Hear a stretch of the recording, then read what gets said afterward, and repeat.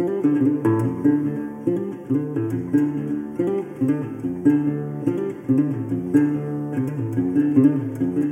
and welcome to the Adventure Games podcast. My name is Shorter Dunbar and I'm your host.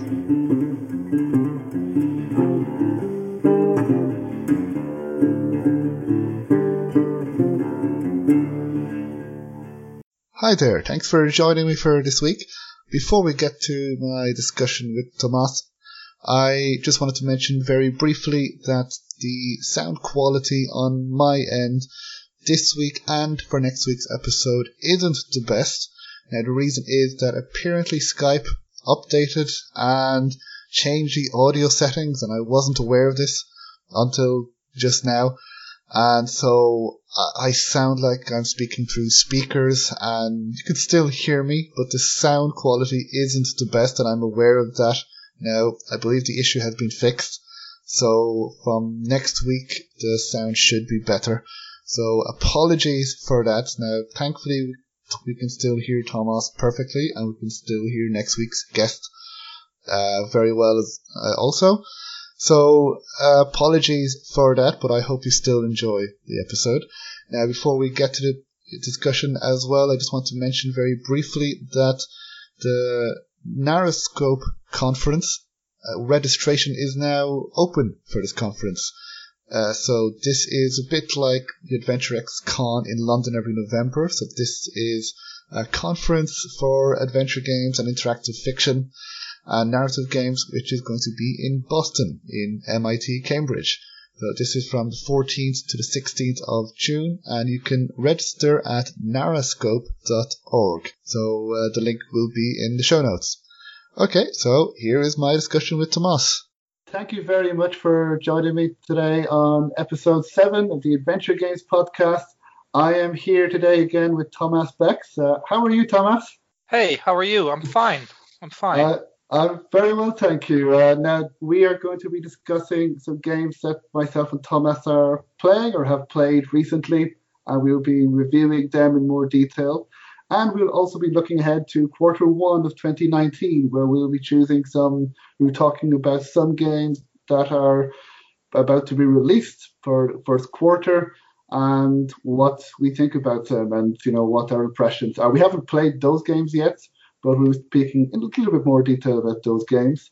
So we can start with you, Thomas, if you want. I believe you mentioned in the last episode that you want to speak about the game She and the Lightbearer. Is that correct? Yeah, that's been the latest game that I finished. And it's one of those games that is a combination of a visual novel and an adventure game. It is made by Mojiken Studios by Brigitte Rina, which is a studio in Indonesia. And it's published by Toji Productions, also from Indonesia. They themselves describe the game as a blend of a music album and adventure game that borrows its aesthetic from storybook and fairy tales. The game puts emphasis on the art, poem, dialogue, and music to deliver a story about forest and mother. And I must say that description is pretty spot on. It got a good feel about a fairy tale. It starts with a group of kids. They have to do a task and they don't want to do the task, so their grandmother chides them for that, and instead of punishing them, she decides to tell a story, and that's the story about She and the Lightbearer. And the Lightbearer is a firefly, and the firefly is trying to find a mother in the forest to save the world. And the whole game reminded me a bit of like these old-fashioned pop-up books. Do you remember those? Yes, I do indeed. Yeah. Yes, well, very interesting. So sounds unique. Yeah, it is a very very unique style, and it also reminded me a bit of stories like The Never-Ending Story, where you have this fantasy world, but there is a darkness coming, and you see this in this game as well. The Lightbearer, the little firefly, is trying to get to find the mother, but there is a literal darkness on his tail. And he has to fulfill several quests and several things to be able to get to the place where he thinks mother is hidden to finish the story. and it's a very sweet tale. I could definitely recommend it playing also for kids. I mean, there is some darkness in there, but it's not like it's like when people get eaten by a wolf and then they survive, like in the old fairy tales. So. Oh, okay, yes. So like Red Riding Hood or something like that. But yeah, exactly. But so is it aimed mainly at kids, or is it can it be enjoyed by adults as well? It can definitely be enjoyed by anyone. The music is very, very beautiful. It is a very poetic game, so I think lots of different people will get different things from it. The characters are very quirky and unique. I had a hard time trying to pin down what exactly the influences are. There was some Asian influences, Asian mythology. I also got a bit of a South American vibe, but since the studio who created this is in Indonesia, I assume that will also play into it, but that gives it a more worldly feeling, and I really like that.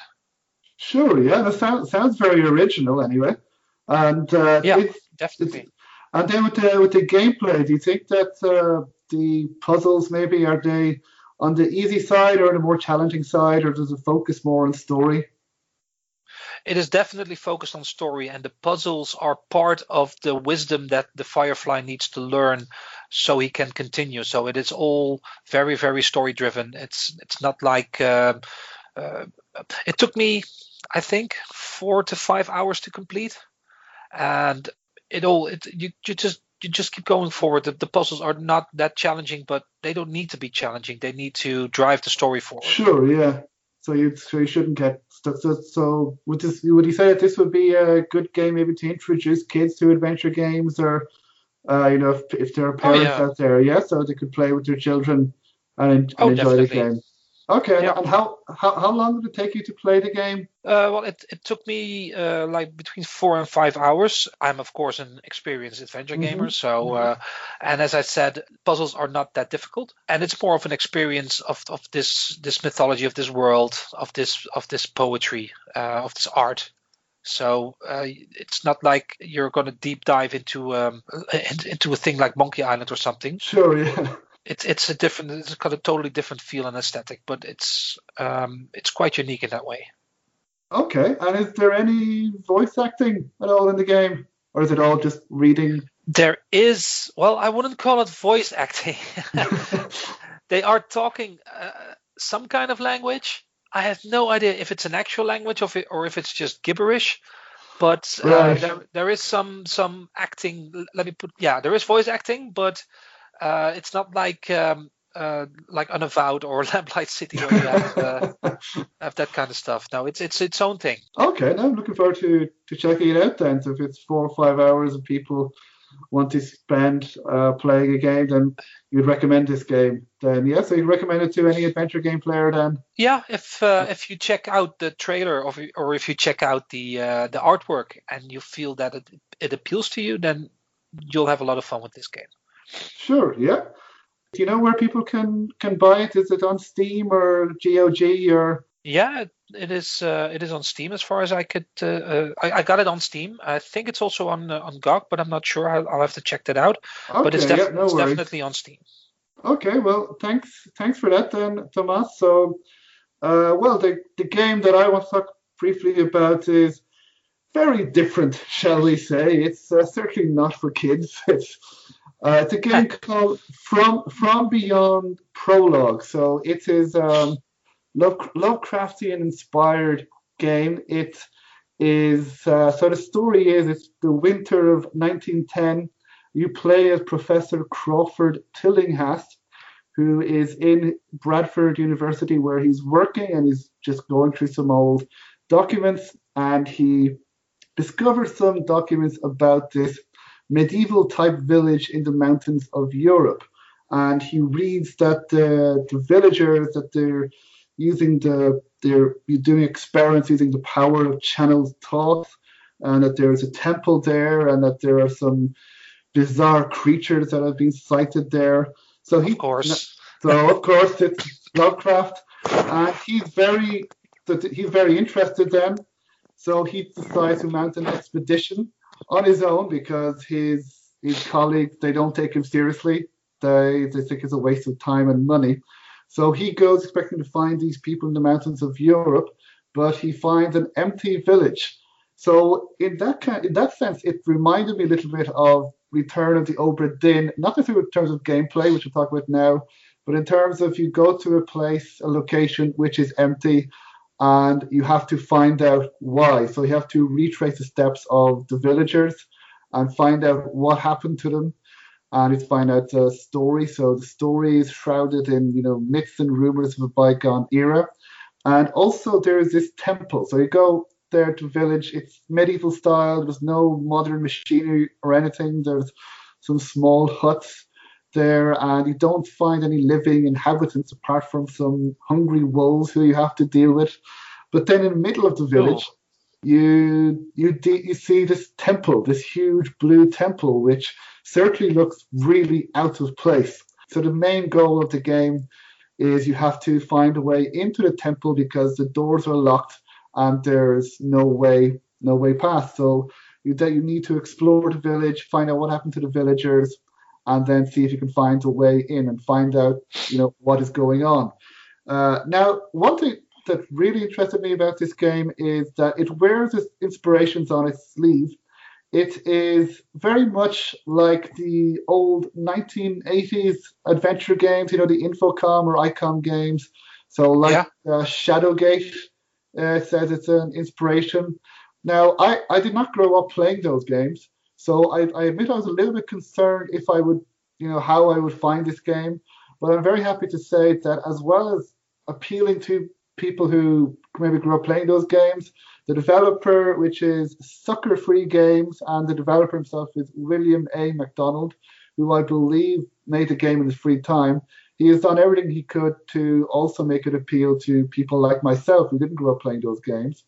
So the gameplay, for those who haven't played it, it's kind of like a little bit of a book as well. So on the top left, so on the left you have the screen, so the graphics, so where you are. On the right you have the inventory, and then below you have the text, the paragraph describing the scene and where you are. Now you can also click, and then you can click on, there is a type of compass, and you can click on kind of squares on the compass, which will bring you to the destination. So kind of like a map. And then you also have the interface. So again, like the SCOM interface, look, use, talk, that kind of thing as well. So it's easy to play in that sense. It is intuitive. So you investigate the village that way, and it was very interesting because the writing is very good. The story is engaging. You want to know what happens. You're always pulled along that something is not quite right about the village. So as well as a nostalgia factor for people who grew up playing those games, for people like me as well, I wanted to know what happened to the villagers, why it's empty, and you meet. There is one kind of crazy guy who pops up from time to time who scared the crap out of me whenever he turned up, and who just speaks kind of gibberish. But then you have to find out what he's doing, and then the sound design is also good as well. So the sound effects are like those games that were made, and then the graphics as well are again they're like the 8-bit NES games or the Commodore games, but kind of like they're good. So they do draw inspiration from them, but they're a bit better than what those games were. Now it is a little bit on the short side. It took me about 3 hours to play. Now a lot of that time I was stuck on puzzles. There is a bit of pixel hunting. So that was why it took a long time trying to find an object, and I eventually found it. I was eventually able to get through. Now, other players have said it took them between an hour and hour and a half to play, but it was it was still very good. So it's not expensive. It cost me about €3, so whatever how much that is in dollars, and I did enjoy it. Now the music overall is good, but if there are more games in the series, I would like maybe it's more varied music. Now it's still good, but it can get a little tiny bit repetitive. I guess not a huge issue at all, but that's something I would like to see. And maybe less pixel hunting if possible. Right.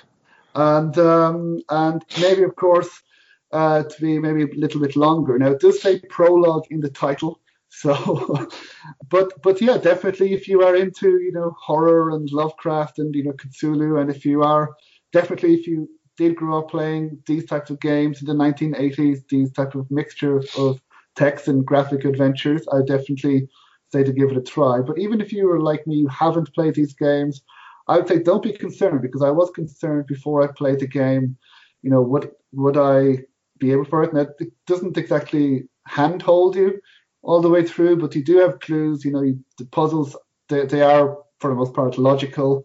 And the developer himself, William A. McDonald, I have seen him on the Steam forums where he has been helping people. So again, if you're stuck, you can always reach out in the forums, and he or somebody should be able to help, give you a nudge. So I really recommend it. I hope more people can check it out and see it, because I hope there'll be more games. I'll gladly play more games in the series. If there are sequels, I hope that there will be more games in the series, because it's certainly very impressive first game from William A. McDonald. So the game again is From Beyond Prologue, and it is available on Steam. I don't think it's available on GOG, but it's available on Steam for about €3. So it's not expensive, and it's not too long. So if you're wanting to play over maybe a weekend or some Sunday or something, and I overall really enjoyed it. So yeah.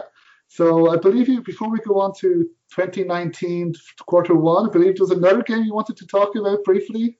Yeah, I recently started a game that came out in January. It's called Mage's Initiation: The Reign of the Elements. And it is basically Quest for Glory, but with a different subject. It is a mix of RPG with adventure game, and I'm really liking it so far. It is quite challenging, as in, the way Quest for Glory also was challenging.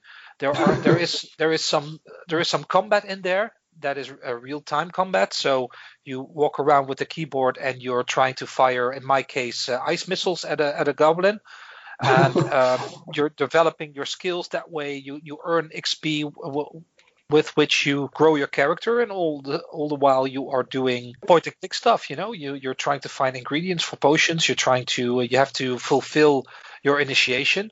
So you have 3 tasks, and the first task is you have to get to an island.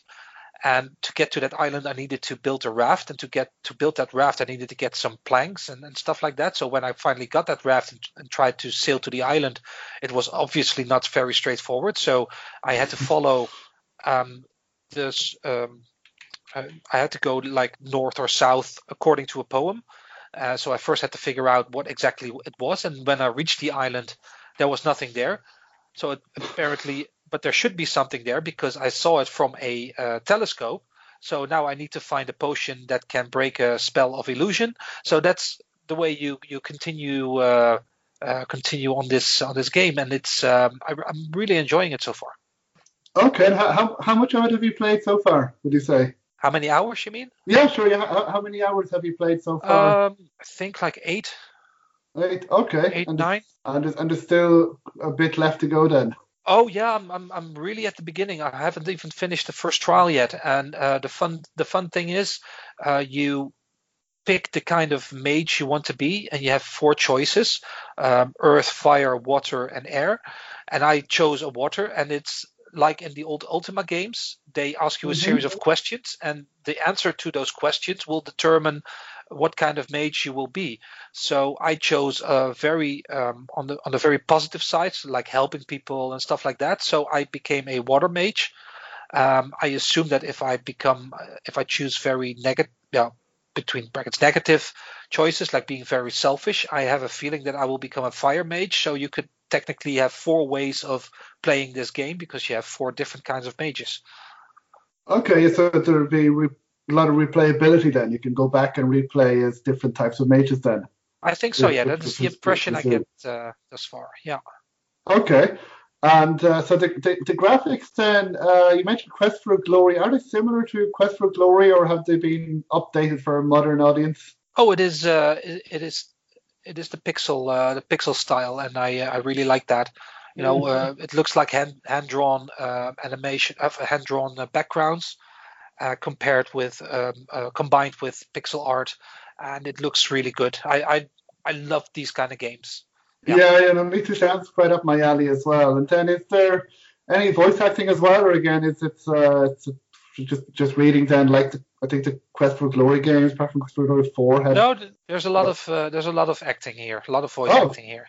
Okay, well, and then you mentioned that you were fighting, a goblin. For people again like myself who might not like combat, do you know if there is just an adventure mode? Yeah, they have a story mode where it's basically the easiest way, and you can pick the difficulty of combat here. So if you do not like combat that much, and I also don't like combat that much in an adventure game, I love it in role-playing games. I have no problem with that. But since this is a role-playing game, adventure game hybrid, you get to choose how difficult, how challenging you want the combat to be. And also you have the possibility of practicing in the Mage's Tower. There is a training hall, and you can address the mage there, and you can practice your spell casting and walking around. And yeah, that's a good addition. So you don't die immediately. The game autosaves when you're in danger. So if you don't survive, then you can get back to your autosave. But I would recommend saving plenty of times. Sure, yes, save often, as the mantra goes for adventure gamers. Absolutely. Okay, and then the final question I have about this game then is, how would you say it compares to the Quest for Glory games? But I believe you have played the Quest for Glory games, or how do you think it compares so far? I know that you haven't finished it yet, but so far, do you think it's as good as Quest for Glory games? Or I definitely got the same vibe from it. They have an intriguing story, of which I've only seen the top, of course, the tip of the iceberg. I have finished Quest for Glory 1, and if I remember correctly, I've played Quest for Glory 2 and 3, but I'm not sure if I ever finished them, but I will return to them in the future. And this gave me the same feeling. So I would definitely put it on the right now on the same level. Well, that sounds good. I'm looking forward to checking that out myself. So that's the game again is Mage's Initiation, Reign of the Elements. And where did you buy the game? Where can people buy the game? I think you can buy it both on Steam and GOG. Oh, that's good. So thank you very much for that. And okay, so now the next section of this episode will be looking ahead to Q1 2019 and what games we're looking forward to. Now, a few disclaimers before we start. First of all, the time recording and the time this episode goes up, it will already be March. So basically looking ahead to March, see which games will be released there. Now, don't believe at least I haven't played these games yet, and I believe you haven't played these games yet either, Tomas, am I correct? No, most of the games I'm looking forward to have not come out yet. So okay, yeah. So we haven't played these games yet. So they're games that look very interesting to us, or we wanted to discuss and give a shout out to. Now, it's we also couldn't choose all the games because there are quite a large number of games coming out. First of all, this year, and even in Q1. So we tried to get it down to at least maybe 5 or 6 or 7 or so. If we don't mention the game, that doesn't mean we're not looking forward to it. That just means that maybe we missed it, or maybe we just couldn't talk because we have so many other games to talk about. So don't worry if we don't mention the game, because it doesn't mean we're not looking forward to it. I just want to get that out. It could also be just not on our radar yet, because when I was looking at the calendar today, I saw games that weren't on there a week ago. So yes, that's another thing, because the release dates may and probably will change. There are 2 games that I was going to talk about, but I had to take them off my list. They were the Cthulhu-inspired game, The Sinking City and Gibbous, a Cthulhu adventure. The Sinking City was supposed to be released on the 21st of March, but now they just say they'll be released in 2019, so they're still working on the game.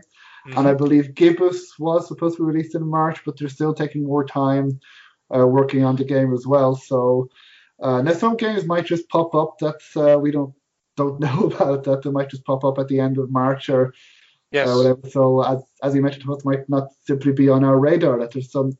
As we mentioned last episode, that we were on the Obra Dinn, which just came out of nowhere.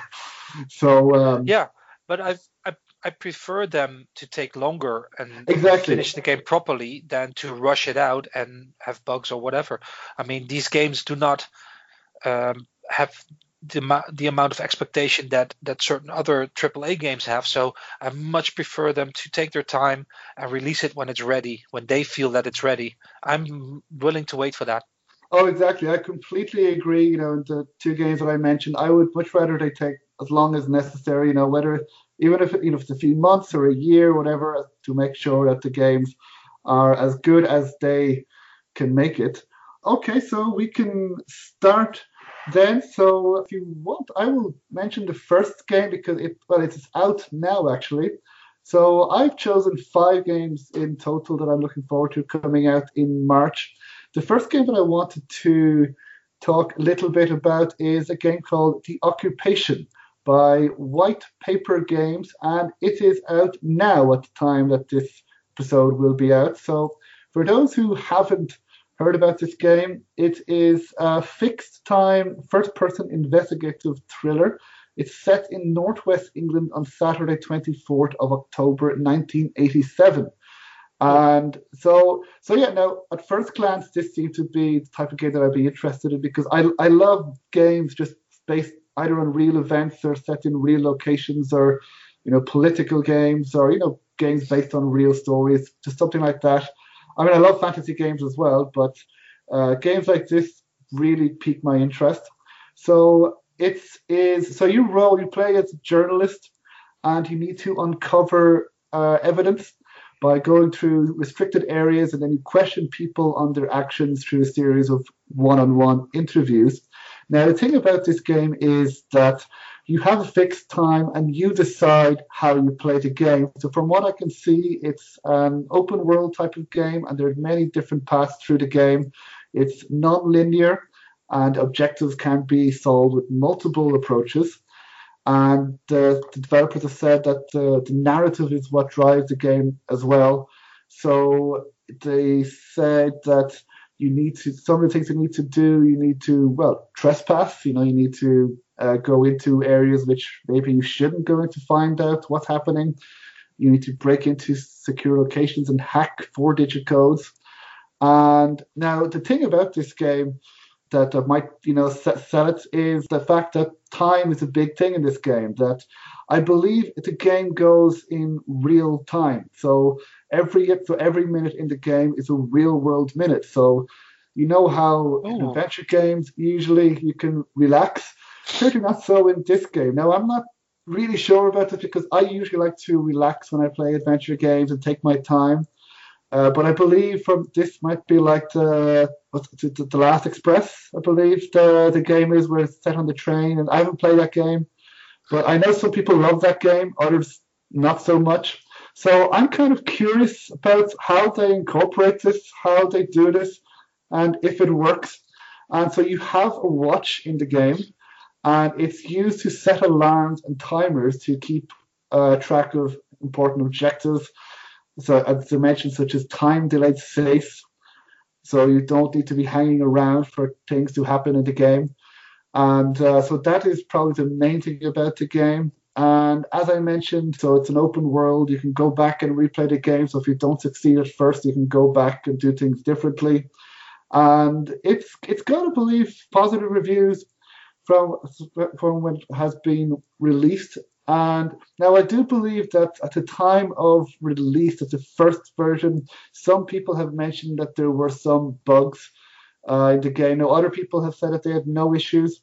So maybe just a case that they might need to release a patch for these bugs. Now I suppose it shouldn't, maybe since the game is so non-linear, that it might be not so surprising that there might be some bugs, but I think overall it looks good. It looks very interesting. And when I get a chance, I look forward to trying it out. And just because I don't think there are enough games where you're a journalist, because I think if you're a journalist, it can be ideal for an adventure game where you investigate things that are happening and just try to, find the big break. So that game is The Occupation. It is by White Paper Games, and it's available on Steam and GOG. So now the links to the game's websites will be on the show notes. So, but yeah. So, Thomas, you have a game that you'd like to talk about? Yes, I found here a game called Trüberbrook. Oh, yes. Trüberbrook. It's the name of a city in Germany, a village. In this game, you play a young American physicist called Tannhauser. It takes place in the 1960s, and this physicist arrived in the village of Trüberbrook, which is a beautiful but a bit aging health resort on the countryside of West Germany. And he's trying to overcome a mental block while he's working on his PhD. And he discovers there is something going on in this village. And according to the website, this will gradually evolve into a puzzling sci-fi mystery. And one of the reasons, well, besides that being an intriguing setup, one of the reasons I picked this game is because of the art style. This looks like a stop motion adventure game. If you catch my drift. I've seen it. It looks very different to any other game I've seen. Yes, and this makes it one of my most anticipated games of this year, because if they can deliver on the promise, this could be an instant classic. So I'm looking forward to playing this. It will be available on Linux, Mac, PC, PlayStation 4, Switch, and Xbox One. It releases next week on March 12th, and the developer is BTF. So one more week, and we will know what we're up with here.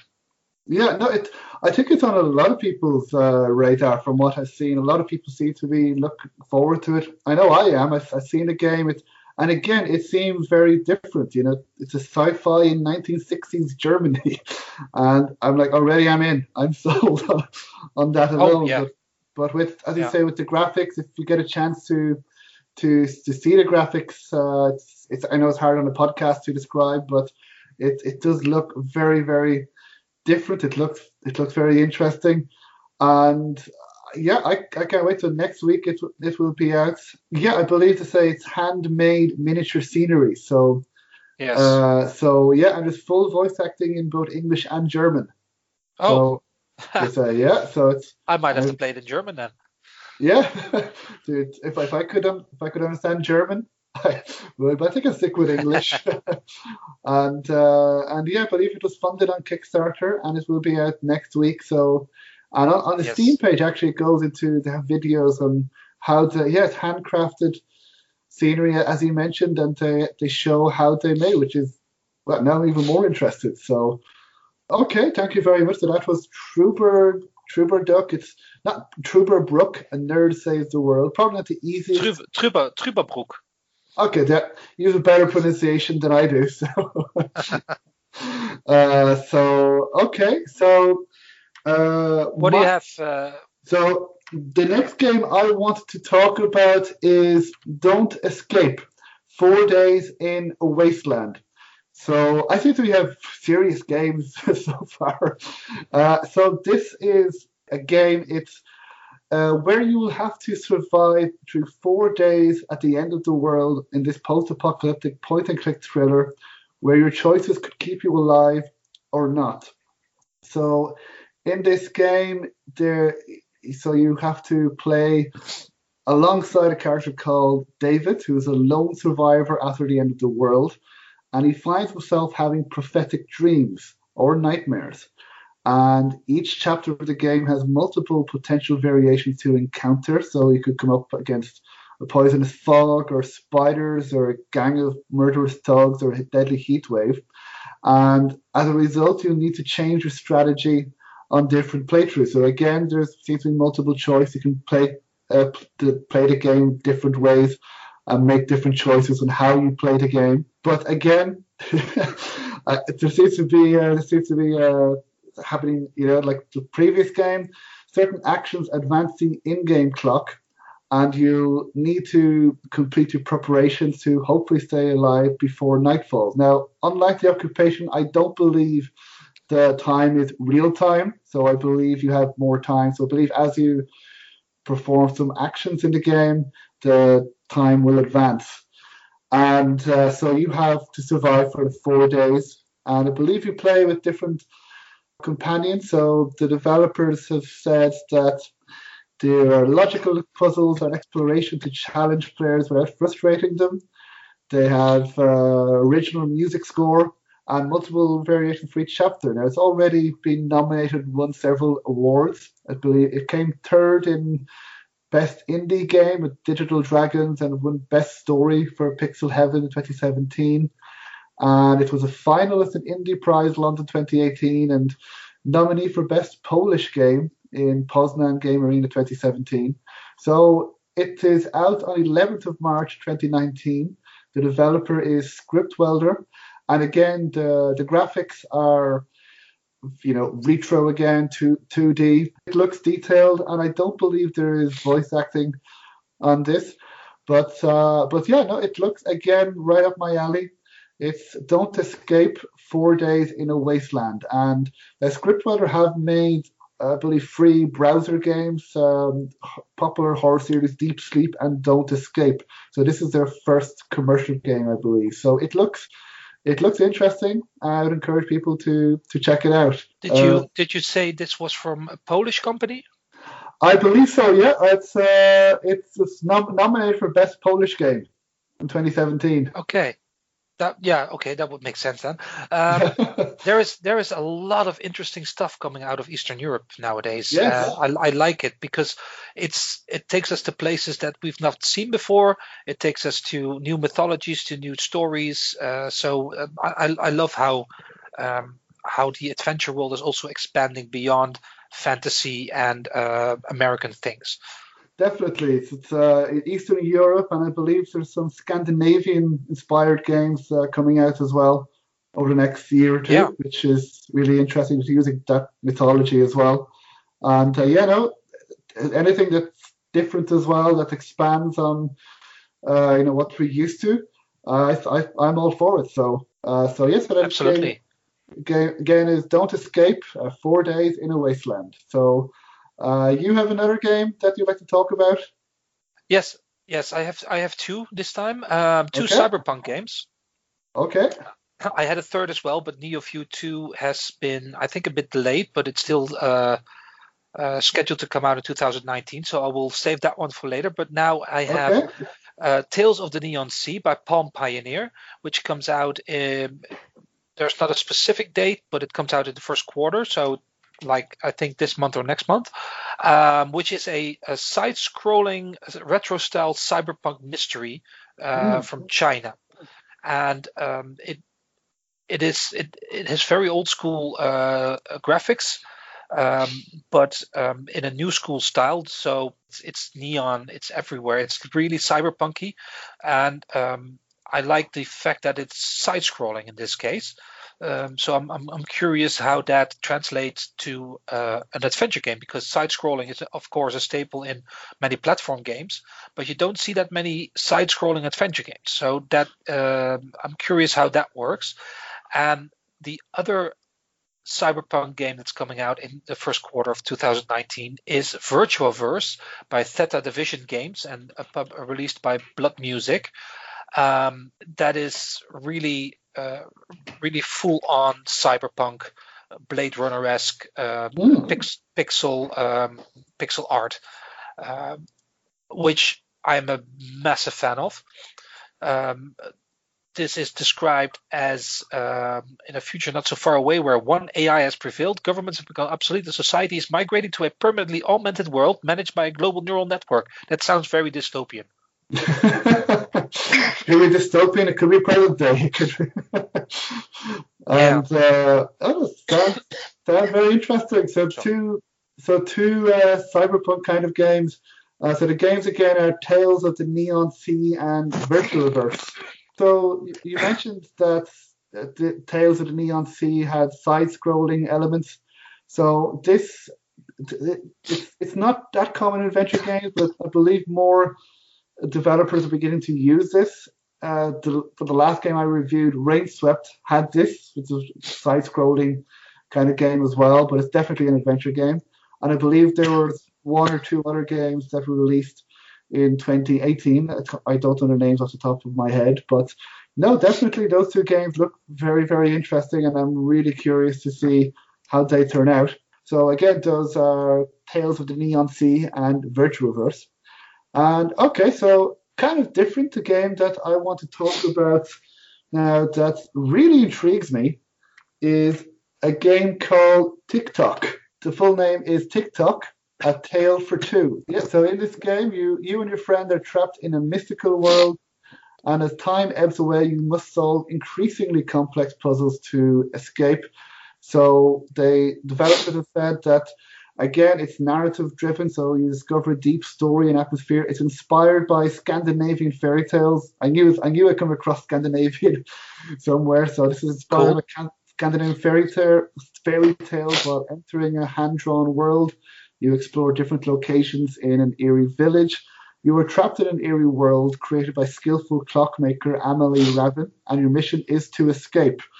And now the thing about this game that makes it different to any other game that I've heard about is it's a co-op game. So it can only be played by two players at the same time. So you need to solve puzzles together. So you only get the full picture with two screens, with two people at the same time. That is very interesting. Definitely. So you can play on two devices, local or remotely. All you need is a voice connection. So that interests me because adventure games are usually solitary experiences. We usually play them by ourselves, unless we're streaming them or unless we're playing with other people looking at the same screen. But I think a lot of times it mightn't work. Like if one person is just watching you play, it might not be that interesting for the other person, even though two people can work on a puzzle together. But in this game, so you have two different. You can also work cross-platform play. So one person could play on a Nintendo Switch, the other person could play on a PC, and you play the game together. Really? And you can also play on iOS, Android, or Mac. So it's up to you. So you can play on two PCs or with your Switch and iPad. There aren't too many co-op games. I know years ago there was a Myst game, Uru Online, and then there was a few years ago Brothers, I think a game where two people play at the same time. But this, I think, is really, really going for. So from what I've seen, I believe it could be the most successful co-op adventure game there is. So the story, the graphics look very intriguing as well. They seem to be kind of black and white from what I can see. And they also have a Discord channel where people can talk to each other there and get help there as well. So this is something I'm really intrigued. So if you ever want to play with friends or get friends involved in adventure games, you can show them this game and see if you can play together. Now, my one concern is if I play with somebody who's good at adventure games, that I'm scared that I might suck and I might be holding them back. But it looks really, really good, and it's also won several awards. PAX 10 2018 official selection. I believe it won Nordic Game Nominee 2017 and Indiecade Euro 2017 official selection. So it's been nominated for different awards already. And so that game is by Other Tales Interactive, and it should be out now by the time this episode is released, so on 7th of March 2019. So I'm really curious to see how this game does. I really hope it's good. I really hope it's successful. And you never know, we might get more games like this. So that game again is TikTok, A Tale for Two. Interesting. So we could be playing that game together sometime. You never know. Yeah, definitely have to try it out. Do you need to both own the game, or can you invite someone else to play on your game? I'm not entirely sure. I will have to check it out. I believe that both people need to own the game, I think, but I'm not entirely sure. So, yeah. But no, I can ask in the Discord and see for the next episode. But I imagine both people need to own the game. At the end of the day, if developers want to make money, But Well, with A Way Out, you only needed really? one copy. So yeah, you could invite Oh, someone else to play on your game. So who okay. knows? I haven't played A Way Out, so I'm not sure how it would work. But maybe another game I need to try it. From what I heard about that game, you need to escape from a prison or something. Is that A Way Out? Is Yes. that okay? Yeah. Okay. Yeah. So that game that I've mentioned is TikTok, A Tale for Two. So, do you have any other games you'd like to discuss? Yes, my next one is Within Whispers: The Fall by Thorium Studios and released in March by Thorium Studios. And this one is part one in a four-part episodic series where you follow Aska, who is a brave young woman dealing with her brother's disappearance on the battlefields of the Great War, that is World War One. Trapped in the horrors of the war, she can see and communicate with ghosts of dead soldiers. While struggling with this unusual gift, there is one ghost she's hoping not to meet, which is obviously her brother's ghost, of course. And this is a real-time 3D style adventure game, third person, only available on PC. And again, intriguing plot, intriguing background. The Great War, of course, it's not something many people know a lot about. Many people got killed in that war. It was supposed to be the war to end all wars. Well, that failed spectacularly. And the style is also a bit rotoscoped, and it looks intriguing. I'm looking forward to checking this one out.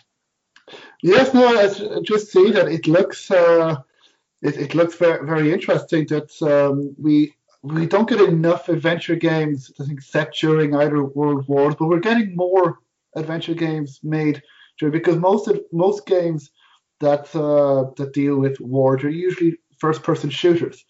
Yeah. With before, I think, Call of Duty and Medal of Honor, which I used to play, and Battlefield, which are great games. I'm certainly not this. I played them before and they are great, but I think there is so much potential to tell great stories as well within these, within World War One, World War Two, as you mentioned. There are more adventure games made set during both world wars. A few years ago, there was a game, Valiant Hearts, which I haven't played, but I believe it won some awards as well. And I think it might have been a side-scrolling, or I may be wrong about that, but it looked, from what I remember, it looked very, very interesting. We played, I believe, it's 3 characters and a dog during the World War, each with different stories. And then even last year in 2018, I believe there were 2 adventure games released. There was 1942 Attentates, which was a Czech game, which was an FMV style game where you speak to survivors of the war, and I believe to find out what happened in a concentration camp. Oh. And so something like that. I haven't played it, but I bought it. I intend on playing it. And then the other game I remember is Memories. I believe it's 11/11, or Memories Untold 11/11. Again, set during the First World War with some very interesting looking graphics with, kind of, I believe it's rotoscope as well, like this. But this game is Within Whispers: The Fall, so it looks really good as well. Yeah, I especially like the rotoscope bit, where it's not just 3D.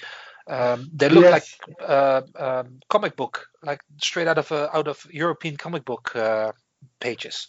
Yes. I believe it's inspired by comic books. And, would not be surprised by that. Yeah. So I'm just reading on Steam that it's you go through peaceful European countryside and terrifying devastations at the same time. So it's not all not all about the war itself, but to say it's a unique narrative-driven point-and-click adventure game. So yes.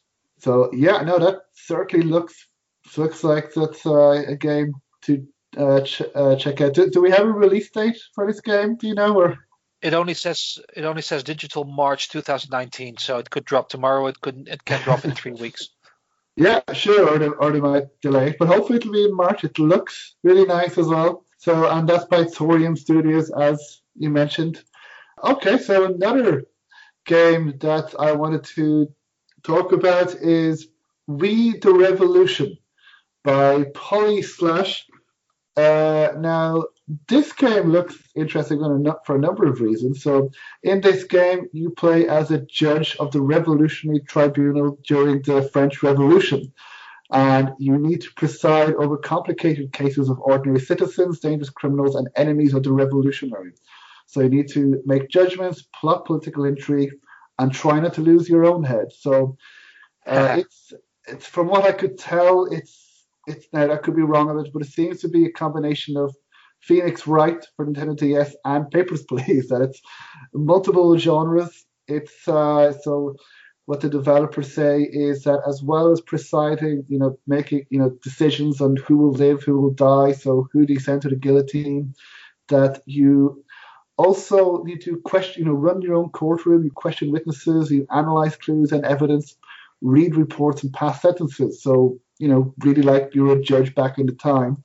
And then, of course, there are consequences to your decisions. So you make friends and enemies of different rival factions vying for power, and you make them your associates, or you can make them disappear. So if there's somebody maybe giving you a hard time, you can sentence them to the guillotine. You have case building, intrigue crafting, and turn-based tactics, which I find intriguing. I'm not too sure how they do that, but also it's a very unique visual style as well, kind of like a comic book as well, from what I can see.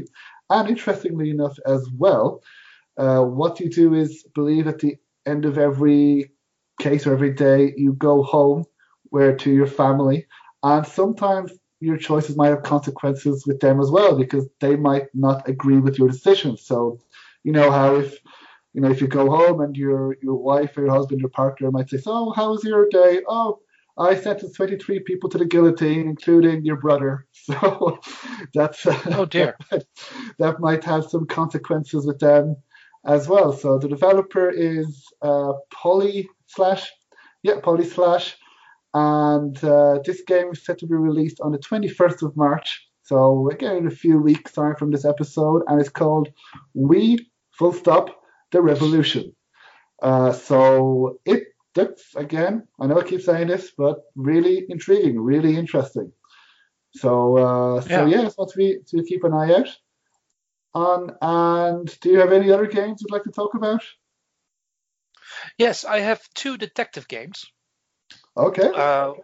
One is a psychological game called The Death of Erin Myers.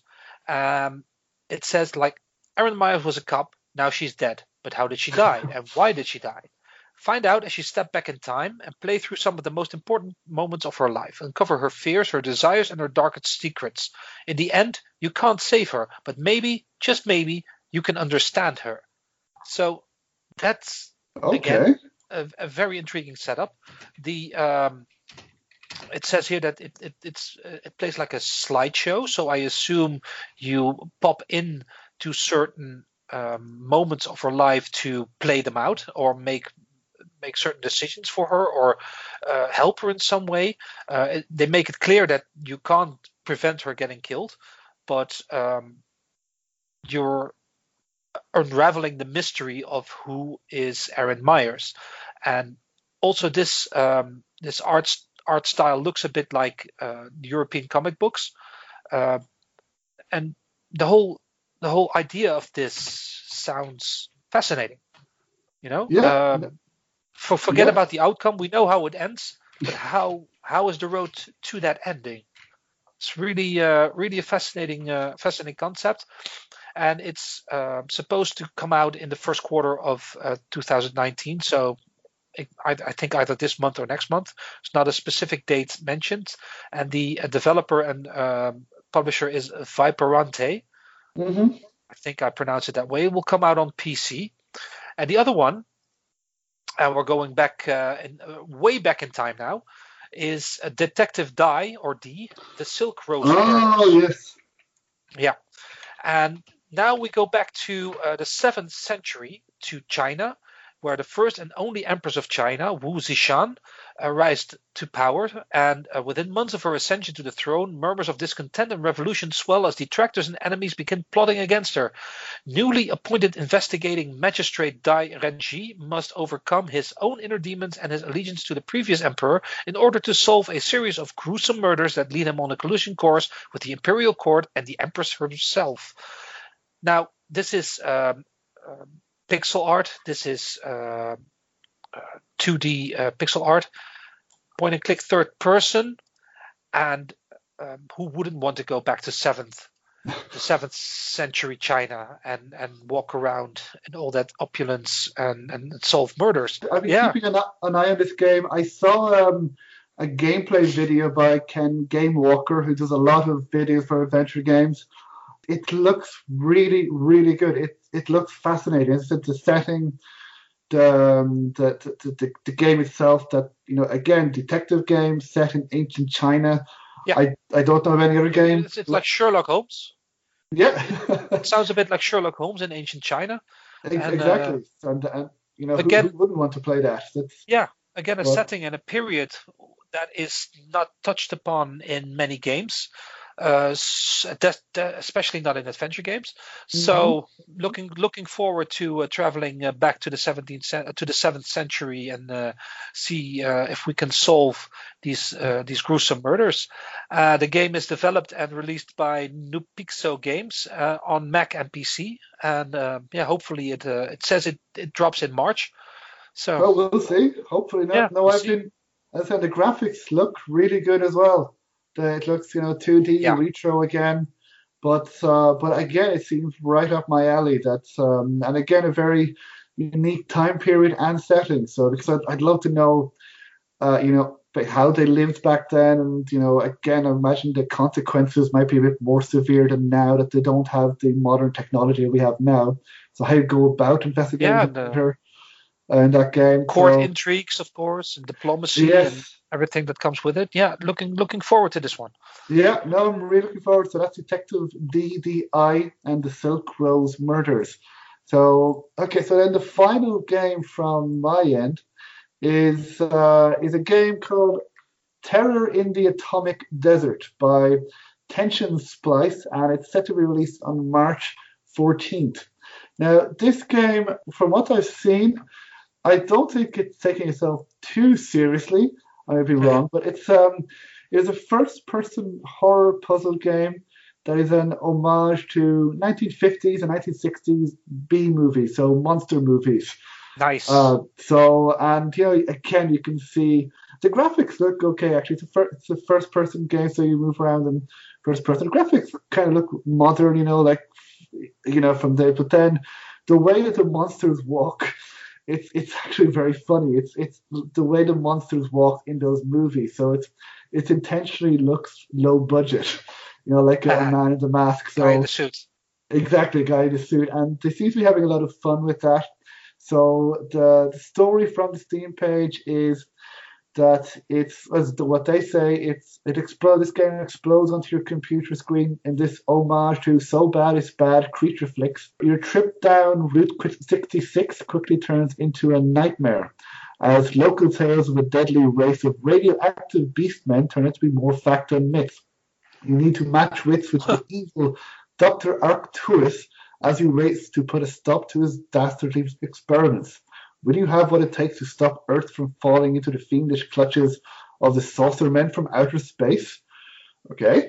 So the choice is yours in Terror of the Atomic Desert. So you solve puzzles, evade monsters, and match wits with local characters.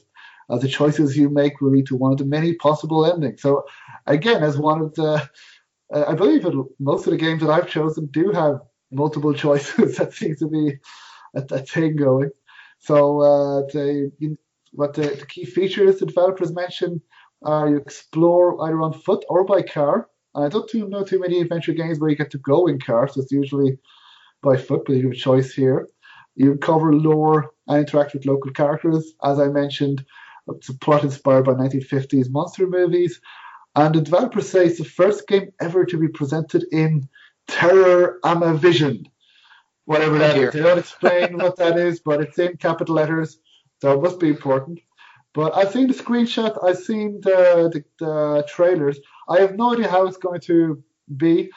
But it looks intriguing because I wanted to see just how it turns out. I hope it's good. I hope the developers do a good job with this game. So it is by Tension Splice, and it is available on the 14th of March 2019. So next week then from this episode. And again, that is Nice. Terror in the Atomic Desert.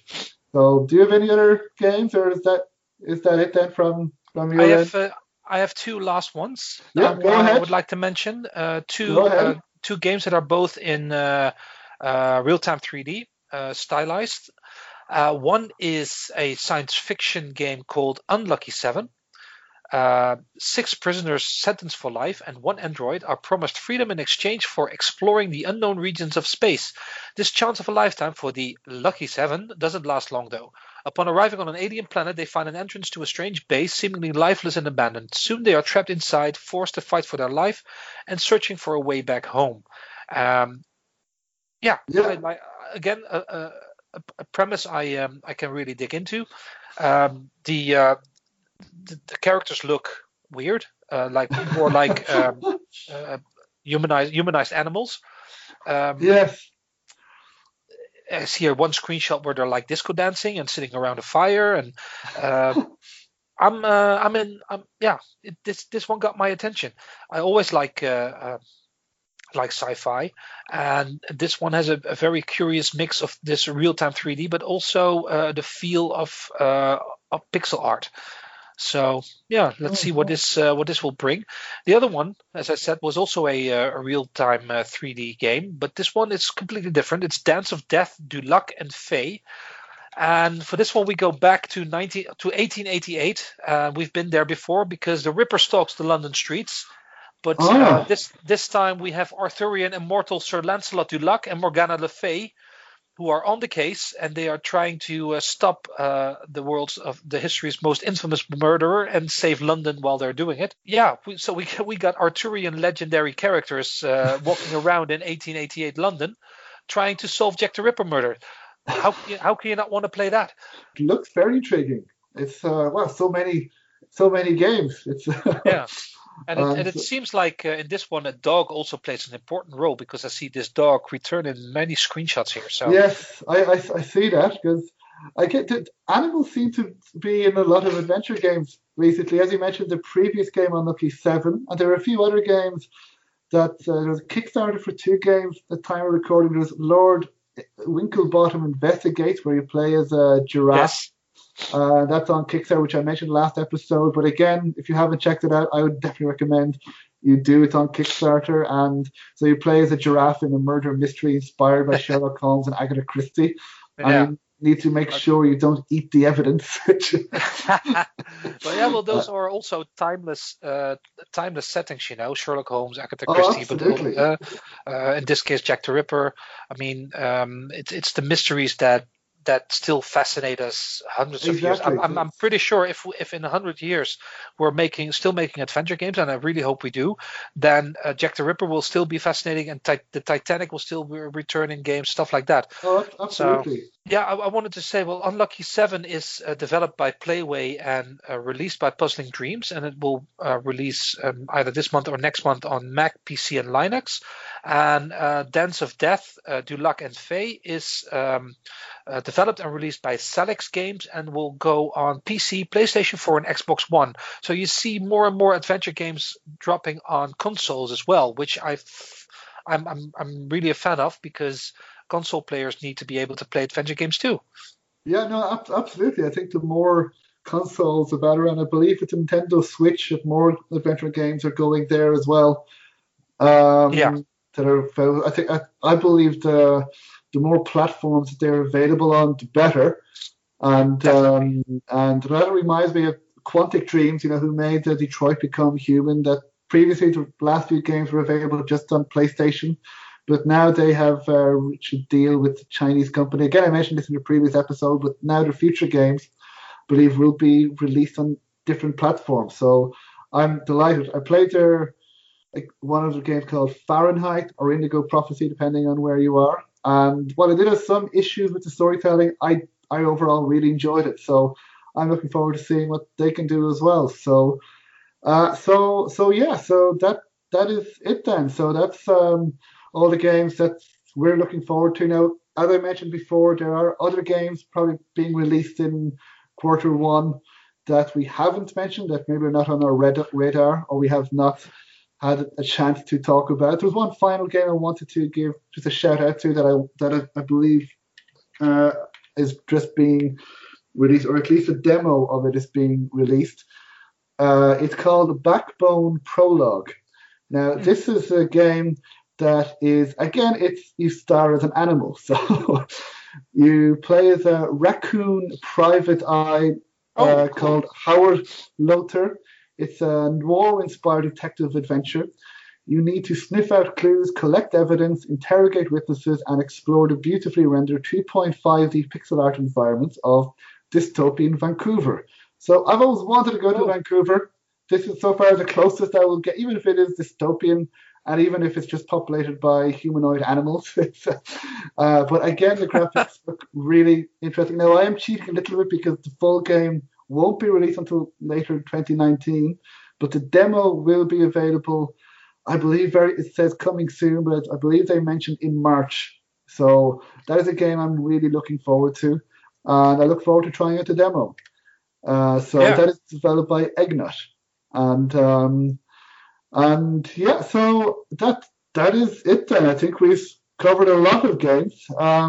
So we will cover more games in the future. So I believe next time we can look ahead to, since this is coming up to the end of March. Then the next episode we can do 2 weeks.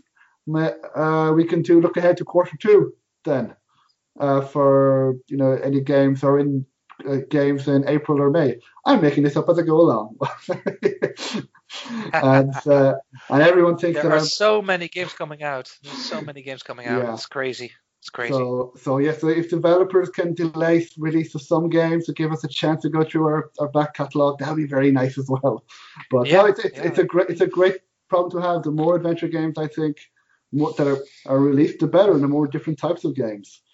So I love how people are experimenting with different elements from other genres and putting them into adventure games, like you mentioned with real-time adventure game. Wow, I've no clue how that's supposed to work, but apparently it's going to work. And if by that we get unique games like Return of the Obra Dinn, that is only to be applauded. Let's experiment. Let's make our favorite genre even better. Yeah, no, we have different types of adventure games, 2D, 2.5D, retro, 3D, and FMV. Yeah, side-scrolling.